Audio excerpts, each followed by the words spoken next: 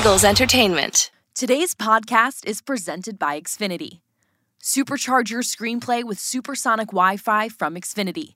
Enjoy breakaway speeds, power your whole huddle of devices, and help keep your home team safe with online security.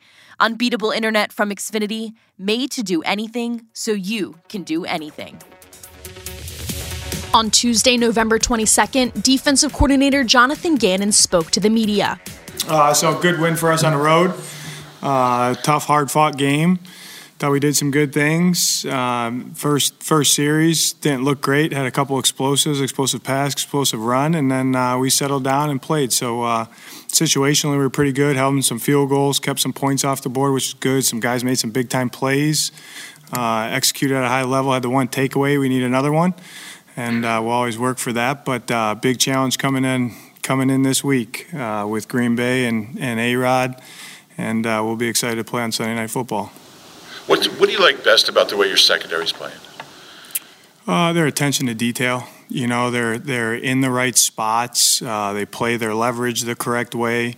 We don't bust. You see that when a lot of explosive passes happen, guys aren't on the same page. If you look as you're watching bunch of games, you know, you're like, oh, that's, you know, a mismatch in coverage. We don't do that. I think they play confidently. They understand the strength and the stress of the call, and they play together pretty well. And, you know, it's like Pasty, just like everything on defense, it's all 11. And, you know, they understand how they fit into the call and play accordingly. And I think that's where, you know, our pass defense has been pretty good. And I think we're striving to become better because we leave some plays out there that we shouldn't leave out there, in my opinion, and in their opinion.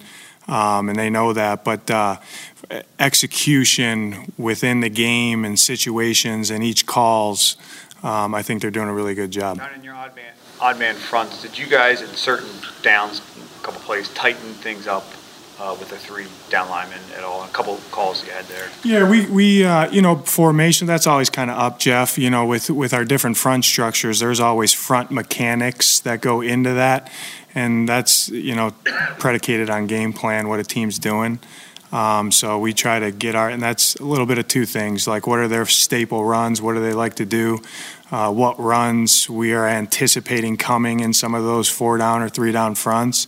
And then to really sometimes to help create some mismatches with our guys, you know, to make sure that we're getting one-on-ones where we want the one-on-one or where the ball's trying to hit by formationally. So, you know, that's why I always say, like, the days of guys not knowing what's going on is over, guys. Like, they got to be, all 11 got to be smart. So, and TJ runs the show, but our front, they got to know what's going on and why we're doing things, the stress and the strength of each call, why we're aligning them there. And then within that, then when the ball snapped, it's whoop, you know what. And our guys did a good job of that. With the additions of Linval and Sue, how much does the structure of the rotation change, and how much work goes into that on a weekly basis now? Yeah, I mean, I'll give a shout out to Tracy, man. Like, you got two new guys that played a bunch of snaps for us. He did a really good job. I mean, you know, to get those guys caught up, and you know, I think that the other piece to that puzzle that allowed them to come in and play is the versatility and flexibility of the other three up. So I'm talking about Fletch and Hargrave and Milton. You know, we kind of left those Sue and LJ in two spots within the certain fronts, and those guys plugged and played around them, which helped them that they didn't have to know everything. So that was huge by those guys. And again, those guys that are up, they're smart and they're versatile. They can play different spots. So I think that goes by the wayside, but that's a huge piece to those guys being able to play that fast coming in here. And then, you know, obviously Sue and LJ, they played a lot of ball, and they're smart, you know, individuals. So they understand what's going on. Once they put it into their language, then it was, hey, go out and play. And that's what they did. So it was good to get those guys in here, and they played well. And like I said, the whole front played extremely well. I mean, you know, Milton, Grave, and Fletch, they both had, you know, they did some big-time things in that game that really controlled the line of scrimmage. And you see, that's when the D-line controls the line of scrimmage, you're probably pretty good. You're probably going to play pretty good run defense. So shout out to those guys. You mentioned A-Rod twice before a question was even asked. So when you wake up in the morning, first time it's Packers week, like what are the first things that come to your mind in respect to Rodgers? You know, part of it is because I played in the division with him for 4 years, you know, so I think I've played him, been on a part of teams that have played against Aaron Rodgers in Green Bay, both with McCarthy and LaFleur, a good amount, maybe the most ever, this quarterback. But he's a special player. I mean, that's all there is to it. He's going to the Hall of Fame. He's one of the best that's ever done it. And, you know, he can beat you a lot of different ways, so we're going to have to be on it. But I have obviously a high respect for him because of watching him through the years and playing against him. He does things that other guys can't do. JJ, after the first series, you really tightened things up. Is the first series of every game kind of a probing type thing where you're looking for what you might not have seen on tape? That's a good question, Merrill. Honestly, I didn't call the first series great and put our guys in some hard downs. Was thinking one thing and didn't get it. You know, that was a little bit of that because we've started fast at times, and then that game we didn't start fast. And you always like to start fast, but they made some plays, you know. And then I think there is a little bit of a feeling out process. Typically, you need a couple series to see how what they're trying to do and how they're trying to play you. And then we just talked to our guys a little bit. Hey, we got to make an adjustment here with this formation or this, you know, this run.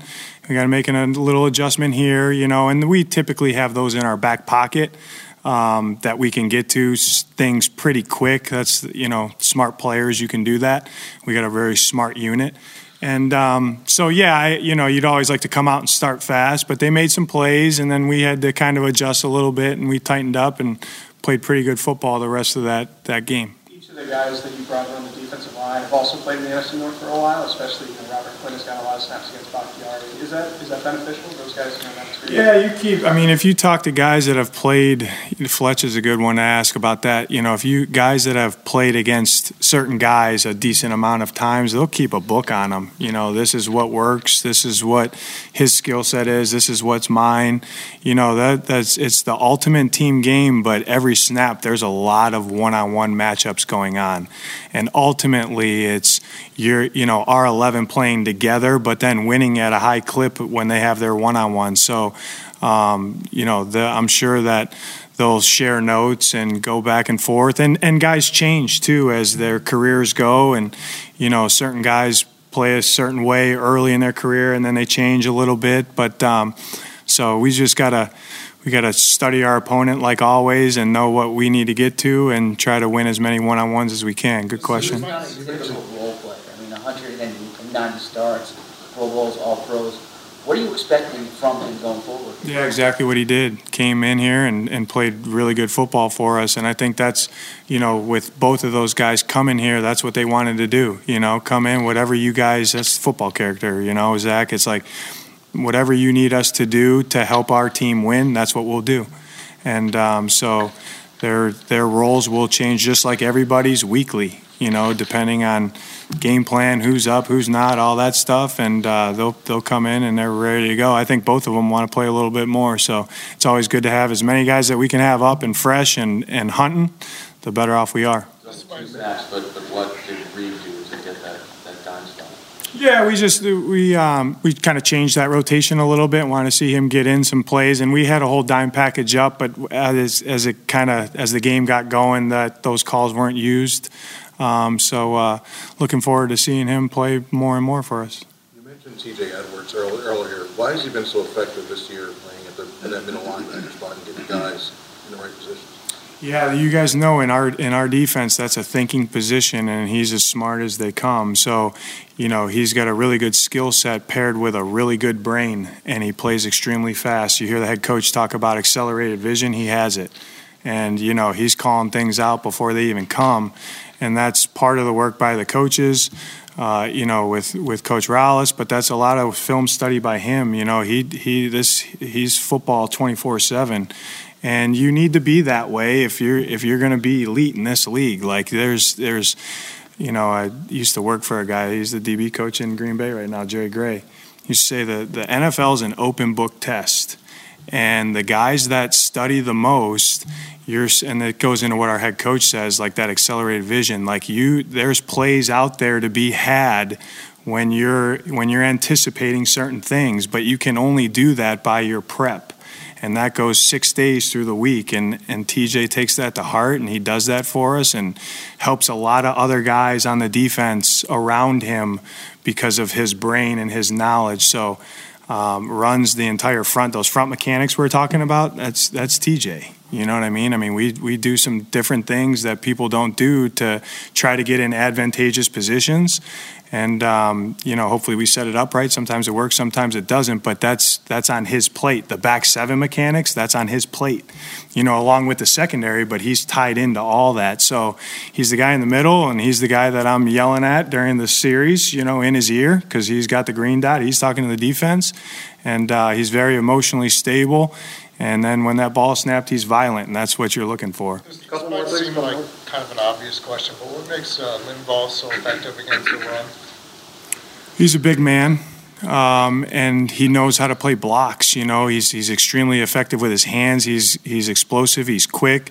He's big, and he's seen all those little different blocking schemes before. Like we're talking about TJ. Like if you ask them how this team, executes a power double, he'll tell you. If you ask, hey, how does this team differ from this team with a power scoop, he'll tell you. Hand placement, footwork, leverage, angles, like he's into the books too now. So he's extremely intelligent. He's a big, violent man, and he's played a lot of football. He knows how to play blocks, and he knows where he fits in and what he has to do to help the other guys make plays. Are you okay with Josiah at the slot? Yeah, 100%. Did you share any Nick's emotions with regard to Frank? I love Frank Reich. He holds a very special place in my heart. As when I think I text him, and he's made me a better coach, a better person. He's been phenomenal with my family the last couple of years, and I love him. So honestly, it was a little bit kind of just the next game to me. So probably not as much, but I hold a very dear place in my heart for Frank Reich. Yesterday, Nick proposed a poll question, Jonathan Gannon, for assistant coach of the year.